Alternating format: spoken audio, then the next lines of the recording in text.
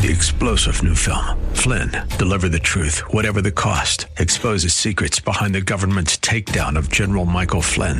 Flynn knew what the intel world had been up to. He ordered the first audit of the use of contractors. This set off alarm bells. He told the truth. He was the most dangerous person for Donald Trump to hire. They had to get rid of Flynn. Flynn, deliver the truth, whatever the cost. Available now. Watch it today. Go to salemnow.com. salemnow.com.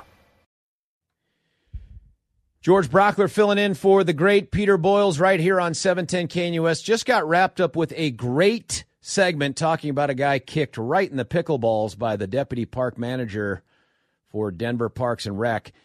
We are going to shift gears for the moment. I'm happy to revisit this, by the way, in the 9 o'clock, but there's something important that's happening. Well, I guess it was an hour ago, and that was there was an update to a killer report that was issued by two incredibly smart, savvy, I'm going to say it, good-looking men who know a little bit about prosecution. And that report was about Colorado's crime tsunami. I want to just take a little detour here and let you know that nobody will let me call it tsunami in writing, but on the air they can't stop me. It's a Colorado crime wave. You know it, you see it, you feel it. Hell, you may have been victimized by it. One of the things that was a shortcoming, just a temporary shortcoming of that previous report, was it didn't have complete data for 2021.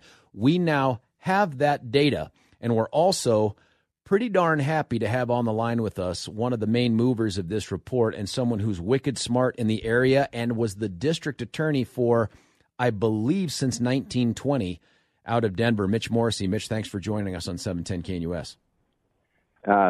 Glad to be here. 1920, George. I can't remember. I can't remember when it was, but it seems like you were DA for a while. Yeah, I was DA for 12 years in Denver. I worked in the office from 1983 to 2017. So now listen, I had a lot of time there. Everybody knows you to be, by the way, a very, very strong advocate for victims, but also, and they may not know this because of the DA stuff, you were an incredibly skilled trial attorney. And I remember when you were a chief deputy under Bill Ritter, you would teach at the baby DA school, what we called Trial Techniques 1 out at CDAC. And when I was in that program, and we won't say which year, you came out and did a presentation on some cases that you'd done, including a case where somebody had cut up the victim and put them in tinfoil and a free or something like that. And I remember thinking, I want to be this dude in the courtroom. He gets the best cases and has the best stories. And I'm sorry that never happened. But nonetheless, I wanted to share that with you before we talk about this thing. Yeah, it was the Lori McLucky case. She stabbed her boyfriend about 30 times and then cut him up and spent about a week dispersing him throughout the Capitol Hill dumpsters. It was quite a trial. What a great memory, by the way, that you had to know the case name. But for me, I mean, we're going back a handful of years. I remember vividly you doing that presentation. And I want to say you even brought an ear in with you. No, I'm kidding. You had the pictures from the foil and the fridge or whatever else she did. It was a compelling case. Gruesome. It was a gruesome case. And it was, After that, and you did a billion trials, you end up becoming the elected DA for 3 terms, and you left office not because you wanted to, but because the Constitution and the law mandated it, so I appreciate you doing that. But since then, you and I teamed up with the Common Sense Institute, and this report and the update can be found at commonsenseinstituteco.org, to talk about, really in a nonpartisan way, and we can talk about how some people have reacted to it, but in a nonpartisan way saying, what are we seeing? What are the numbers telling us? And we put out this report that got a ton of traction, a ton of feedback. We hope it got the policymakers' attention, but we were missing a component that we just filled in today at 7 by dropping this update. Can you tell us what are the big things that we discovered in putting all the 2021 data together that you think people ought to know about? Well, it's a depressing report.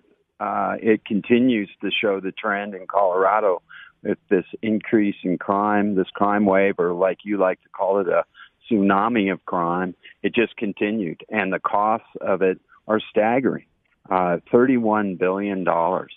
That's an incredible increase. The cost went up 12.9%. We used a well-known formula to determine the tangible and intangible costs.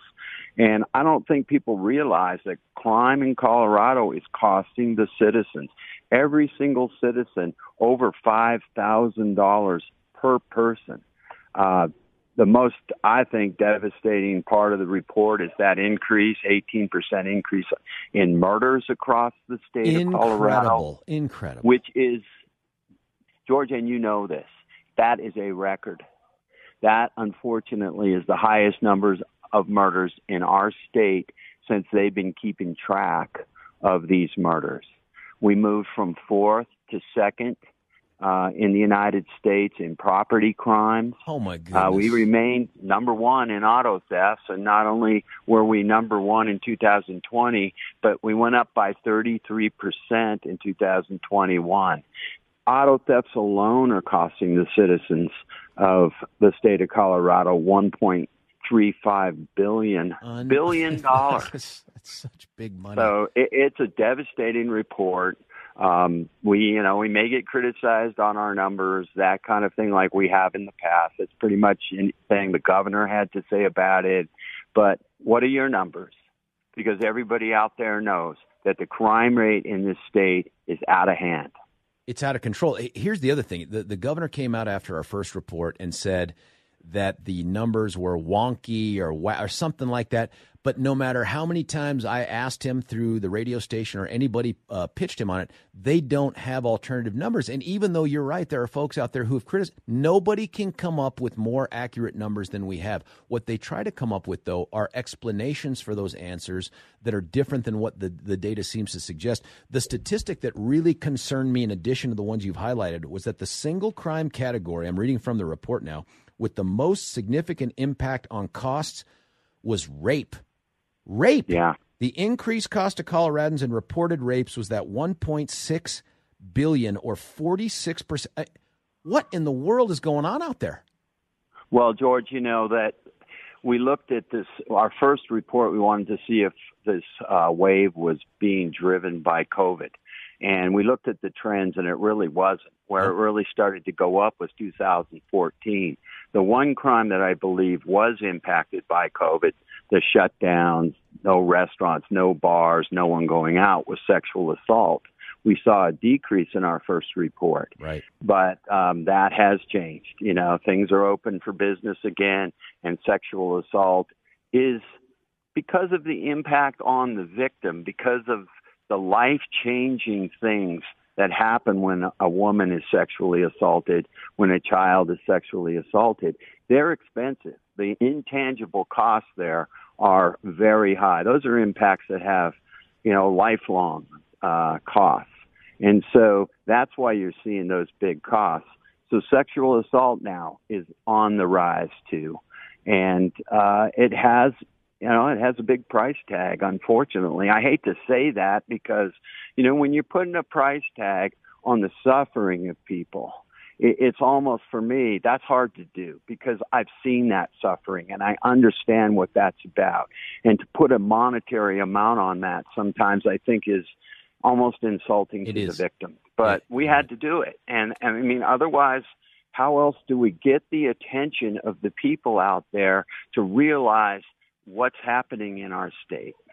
You had been a champion under the Gold Dome as DA in testifying, sometimes in contravention of CDAC, sometimes in contravention of other officials in Denver, in advocating for tougher crimes where sentences were appropriate and fighting for victims. What are we seeing, in your opinion, in your experience? And we're talking with Mitch Morrissey, the original M&M, the former district attorney from Denver. What is it, in your opinion, is leading to this spike, this crime tsunami? Jesus, tsunami. I think I've combined two words. It's salami and tsunami. This crime tsunami, Mitch. Well, George, I think there, like I say, we looked at it and, I've talked with Chief Pays and I've been on panels with him, and he really was the one that kind of directed me towards 2014. And I looked at that. Of course, I was the DA at the time, and we were knocking the hell out of the property rate. Property crimes, burglaries, homicides were at an extreme low at the time. And then things were starting to trend up from there. And so when I left, some of the things that we had seen about decreasing crime had started to go back up. But, that last 3 years when you talk about going up to the legislature and, speaking truth there and trying to keep them from doing things that were going to impact victims, were going to impact the crime rate, going to impact the cost to the people of Colorado, I found it extremely frustrating, George. We'd go up there and it just wouldn't listen to you. And you'd be talking common sense and you'd be talking about real life things. And they didn't seem to care. And it was both sides. I remember distinctly running a bill where one of the most conservative Republican senators said, I'm going to have to side with the ACLU on this, Mr. Morrissey. I believe that these convicted misdemeanor sex offenders have a right to privacy. And the woman next to me said, well, all due respect, Senator, but they have lost their right to liberty. And you're concerned about their right to privacy. We're talking about people that have been convicted, and we should be taking their DNA and putting it in the DNA database. So they would unite, both sides, against common sense, good bills that would help keep the crime rate down, and I found it extremely frustrating. I ran that bill 3 years in a row, and I think it just failed miserably every single year. You are right to point out the bipartisan nature of some of these bills that have led to this crime tsunami, and I think, Mitch, you were still DA. I'm almost positive now. Do you remember back when Supreme Court came back and said you can't do automatic life without parole for juvenile murderers who we prosecuted as an adult? And so there was an opportunity to downshift to our old model of going to 40 calendar years of prison. But the legislature, and this was a bipartisan effort, ended up going beyond that and saying, well, we'll do 40 years, but we'll give good time, earned time, and we're going to create a program that if you get accepted and complete it within 3 years, you're presumed safe to be paroled. Do you remember that? George, not only do I remember it, but then what happened to the cases I tried as a chief deputy. I tried with Bill Ritter when he was a trial lawyer. The cases where people got tortured to death, where 2 or 3 people got killed. I saw the abuse of that statute where they would reopen those cases and plea bargain them. So instead of doing what the Supreme Court said, to reopen them and just determine the appropriate sentence, they reopened them and pled these guys out to lesser offenses. I saw one that I tried with Bill Ritter where they completely dismissed a Class 1 felony kidnapping where the victim survived. His cousin was murdered. Lord. And they got rid of that charge, completely dismissed it in a plea bargain. Now, I'm not sure that was happening anywhere else other than Denver, but it was a complete abuse of that statute. I know you commented on it at one point, but I found as the individual that tried those people, and those people they may have been young, but they were brutal. They were horrendous murderers. The murderers of Judge Sparr's son, for instance, who tortured him for hours before they killed him, beat him in the head, stabbed him in the heart, why he begged for his life. They reopen those cases and they give these people plea bargains. And there was nothing in the federal case law that said that should happen. There was nothing in that statute. Sean Linen's murderer. Yeah, a police officer Sean Linen. Right. Sean Linen. Don't do this, kid. Don't do this. And the guy shoots him in the head. Yep. He gets a new deal. I mean, that's the kind of thing that's been going on behind the scenes, and nobody's saying anything. And I remember, too, I think you were there, but we did that press conference in the AG's building, and the bipartisan response from the legislature was, the DAs are trying to bully us. They're trying to bully us into doing something that will hopefully maintain justice for convicted murderers, but hopefully try to deter others. And I'm not saying that bill in and of itself led here, but it's that kind of mentality that led here. And the other thing you remember, Mitch, is in 2014, the legislature started watering down the penalties for car theft. And so where are we today? We're number one. Number one in the country. Number one in crime theft, and it's costing the people of this state $1.35 billion in just the last year. So that's a costly mistake if that is the reason the car thefts are going through through the roof. I really believe that if there's no consequences for that, and I don't think people really understand the root behind these auto thefts is a career criminal is going to steal a car and take it to commit the crime. Because what's one of the fastest ways to get caught? If you drive your own car, somebody can describe it and give the license plate. So they steal a car to commit another bunch of felonies. So they steal a car, they pull a burglary, they commit felony theft while they're in the house. Hopefully there's no one there, so there's no kind of assault or sexual assault. But if there's no one home, they commit 2 or 3 felonies in the house, and then they steal the car from the house. And you've got 5 felonies. And these are the kind of offenders that we're concerned about. These are the kind of people that are not locked up in our state, but are out on PR bonds, are out on parole, are in community corrections and going and doing these kind of crimes daily. And that's why we're having this increase in this tsunami of crime. If you look at Colorado, the number of people that have been let out of the penitentiary, the number of people that are on PR bonds, there were over 5,000 individuals on PR bonds on the streets of Denver currently over the last 2 years. Those, and if they are violent offenders or repeat offenders, they are committing crimes every day. Mitch and people Morrissey, don't seem to understand that. I want to keep you on through a break if you can say. I got more questions for you about this report and what's going on, but I also want to talk to you about a book that you have I think you just published it, right? Yeah, it's in the process of coming out in the last day or so. Well, yes. if you can hang on through a break, let's talk about that on the other side. Okay. All right. Thanks, George. That is Mitch Morrissey, former district attorney of Denver since circa Civil War. I'm not really sure. You also know Mitch by the fact that he has the best hair in all of prosecution and wicked smart on the DNA and the crime stuff. We're going to talk with him after a quick break here. Until that time, my name is George Brockler, filling in for the great Peter Boyles right here on 710 KNUS.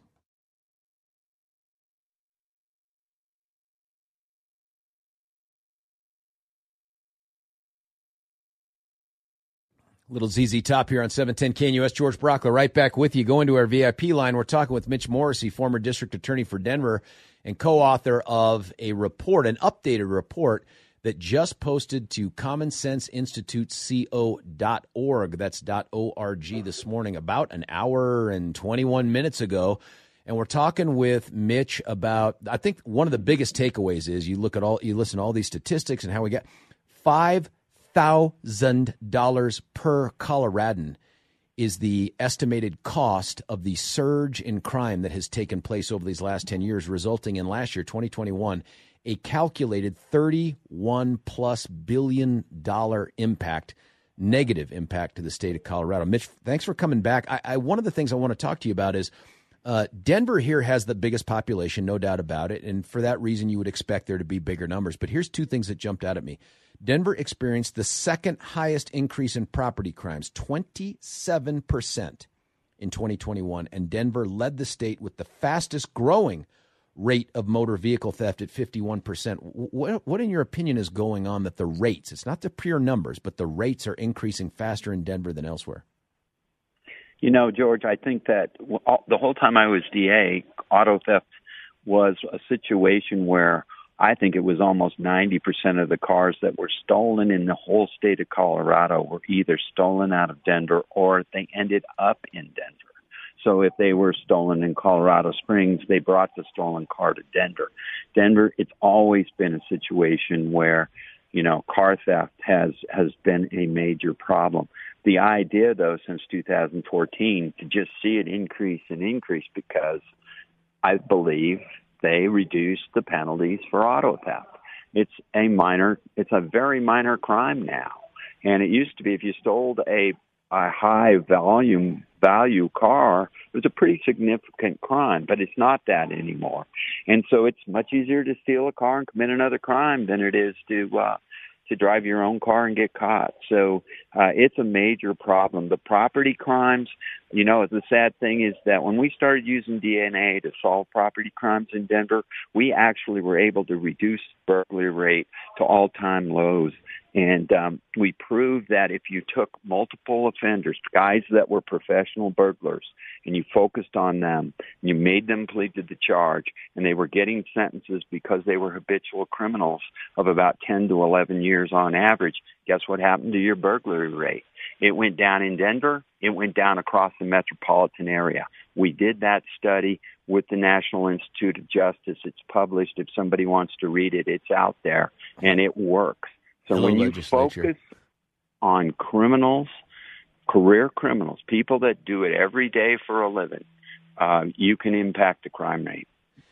Mitch, before we start talking about the book that you're just now about to publish, there is a connection here that I think gets largely ignored by the legislature and other policymakers between drugs and violent crime and even property crime. We've just seen a bill drop regarding fentanyl. Talk to us about that connection and what needs to happen, in your opinion, to try to address the connection and diminish these things. Well, George, I helped save the oldest drug court, one of the oldest drug courts in the nation, Denver's court, that was set up by Bill Ritter. They were out of money. They were going to stop doing it. We were able to come up with the funding, able to keep it going. And I believe that a big reason why we were as successful as we were was that there was the stick and the carrot. And the carrot was you'd get out of this system and, but the stick was that you were looking at a felony. You were looking at felony time. A lot of these people had been involved in the system for years, committing other crimes that were fueled by their addiction. And it gave us leverage to get those people clean and sober and out of the system. It was worthwhile and it worked. When you lose that leverage, when you make everything a misdemeanor, a hardcore addict who commits crimes is going to say, hey, why should I go through that? Why should I bother? I'm going to just hopefully, get a short jail sentence. I can serve that easily in county court, county jail, and be back out there doing the drugs, committing the crimes, and causing the problems that these horrible narcotics are causing our state. Mitch, tell us about the book you wrote. I imagine that people here are listening like, this dude knows a ton of stuff, and I build you, obviously, as being the DA since the Civil War, but you've written a book that tries to capture what the Denver DA's office was and what it's become. Tell us about that book. Well, it's called The Denver District Attorney's Office, A History of Crime in the Mile High City, and it actually goes from 1869 to 2021. And when you talk about one of the, I think, best characters that was ever a DA in Colorado or in Denver was Merrick Rogers. He was a judge. He was a Civil War vet, law professor, state senator. And unfortunately, late in his life, he took a cigar and blew himself up. What? He was dying. The hell kind of cigar He is was that? ill, and he's the kind of guy, he took up in Steamboat, lit a cigar, smoking a cigar, and just kind of laid down on a stick of dynamite. But he was quite a character. Wait, on purpose? This wasn't like, what is that thing bulging under my pillow? He committed suicide. Oh, okay. He committed suicide. But, so the book's about the people that served as DA from the beginning with Vincent Martin all the way through to the current district attorney of Denver. And what we tried to do is capture those real crime cases that happened in their eras that were sometimes nationally getting press, those trials. We tried to talk about the places like the Palace Theater down on 15th and Blake, where they called it the slaughterhouse. A lot of people got killed down there. It was just one of those places. The Catholic priest that was killed in St. Elizabeth in 1908 by a anarchist and captured by a off-duty Denver police officer who rose to the ranks later as he was running out after shooting the priest, giving him communion. We talked about a lot of the murders of women that murdered, sometimes incredibly good cases, but the all-men juries would walk these women. The Klan, when they were in Colorado, and you talk about the DA from the 1920s, that was Philip Van Cise. He fought the Klan. We talk about the different crimes that went on there.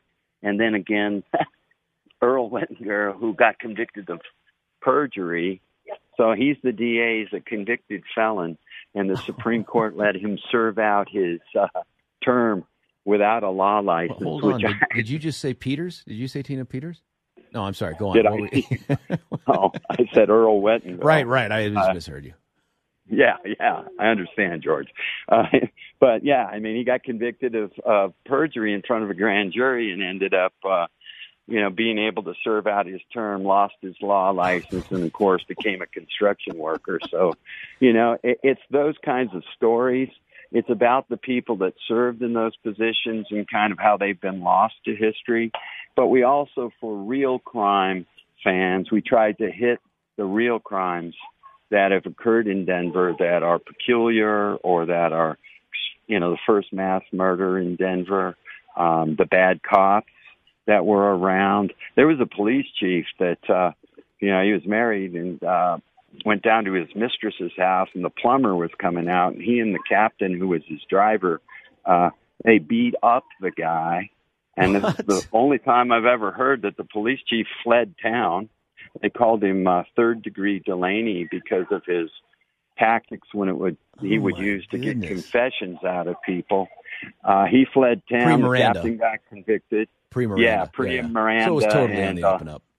Little bit of force was used, I believe. The DA had to dismiss a few of the cases where there were confessions. But that's the kind of thing we talked about.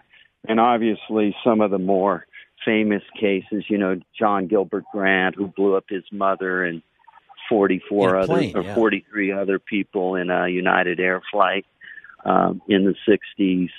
Bob Dylan, who broke into a house in Denver and stole record albums. Canned Heat in 1967, which they got arrested for narcotics in Denver. Oh, man, these are all great. How big is this book? It sounds like an encyclopedia. It's 300 pages or so. How do we find it? If we want to go read this, and I do, how do we find it? Well, if you want to, if it's obviously the ebook is out there on, Kindle. It's out. It's all the different outlets for ebooks. I'm not a big ebook guy, so I can't really tell you. But Barnes and Noble, I know they have it already. So you can get the ebook now.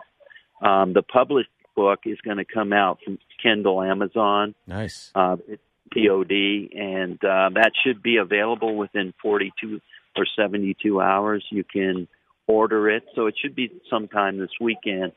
I know, like, my mom's going to want a real book, not an ebook, because she has trouble reading. Same. So reading things off of a computer. So we're going to have it available both ways. And I got to tell you, I wrote it with Norm Brisson, and I don't know if you know Norm, but he was one of those guys. He ran our office for years under Bill Ritter. Bill stole him from me, and he ran Bill's office up there in the governor's office. And I knew he always had, he always cared about the DA's office and the history of the DA's office. And I was just really lucky to get him on board with me to do this, so I could, run my DNA. No, I get it. But we should have, Mitch, we should have you back on to talk about that too. That's its own damn book, is all the DNA stuff that you've solved. And some people have known that you've done it, not just for Denver, you've solved crimes for me. When I was DA in the 18th, some of the stuff that we've done, I know you're still working with Kellner on some other things, but we're out of time, man. I know you have to go, so I want to be protective of your time as well. But hey, Mitch, George, just one thing. Yeah, congratulations. Sure. I listened to your first show. And I just congratulate you on this new profession that you've taken on. You do a great job. I think there's a lot of people out there that appreciate your voice. Thank you. I love working with you. Thanks for getting me involved with the Common Sense Institute. Great people, really good studies, and I think they do things that matter to people. I do, so too. Thank you, George. Clearly driving the narrative. And Mitch Morrissey, congratulations, and thank you for being on with us for so long. We'll talk to you again about the book and the DNA stuff in the future, okay? Okay, thank you. All right, sir, take care. Hey, that was Mitch Morrissey. Great work on this report that you can find the update to it right now on Common Sense Institute, all one word, .org. When we come back, What is going on with the criminal justice system? This was interesting. I hadn't planned on the pickleball thing feeding right into this, but here we are with the pickleball 71-year-old guy facing felony charges. You hear Mitch Morrissey talk about what's going on leading to this $5,000 per person tax, in essence, for a crime.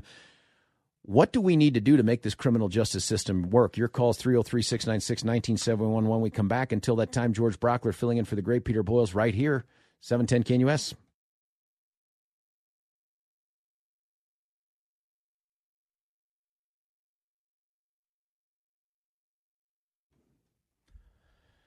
My goodness, I could use me some Michael McDonald every single morning here on 710 KNUS. I want that singing voice, and I think I have it in the shower, but nowhere else.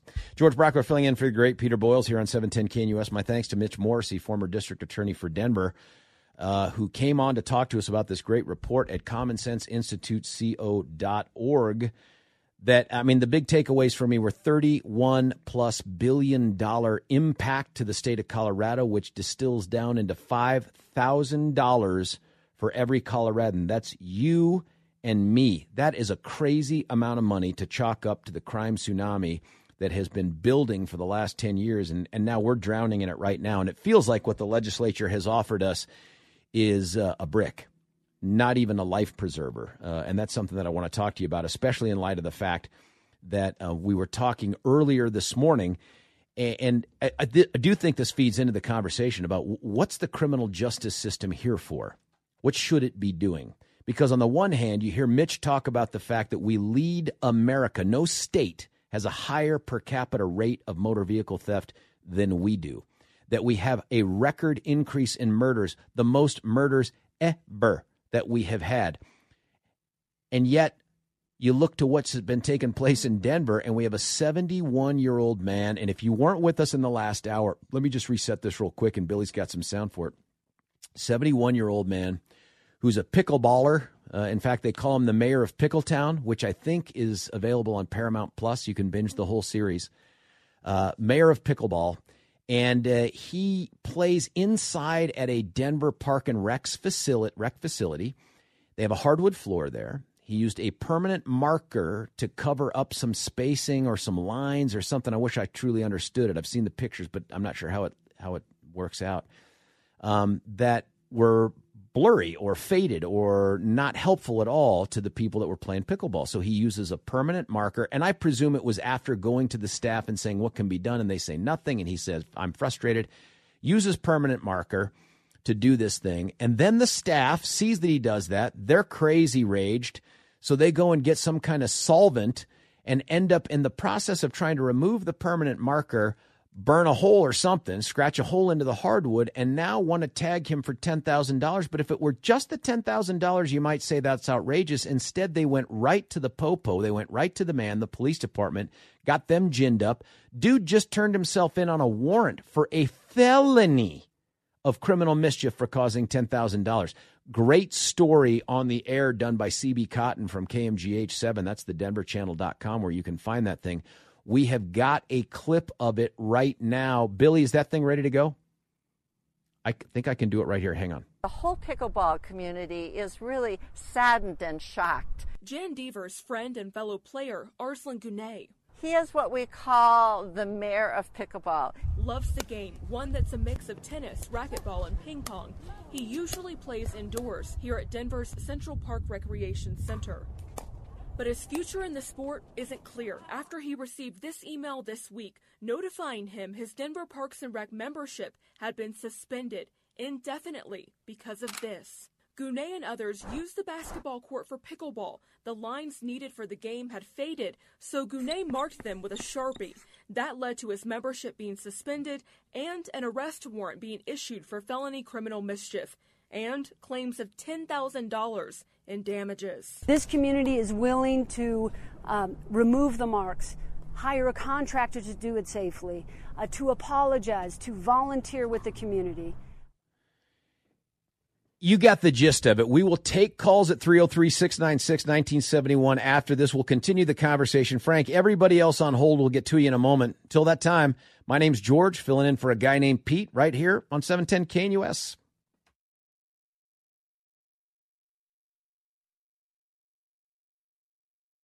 3-star general Michael J. Flynn, head of the Pentagon Intelligence Agency, knew all the government's dirty secrets. He was one of the most respected generals in the military. Flynn knew what the intel world had been up to. He understood its funding. He ordered the first audit of the use of contractors. This set off alarm bells. The explosive new documentary, Flynn, Deliver the Truth, Whatever the Cost, uncovers the facts behind this scandal. Flynn told the truth. He was the most dangerous person for Donald Trump to hire. I find out the worst enemy that I'm going to face in my life is right here in America. They took my assessment and they wanted me to change it. And I was like, I'm not changing it. They had to get rid of Flynn.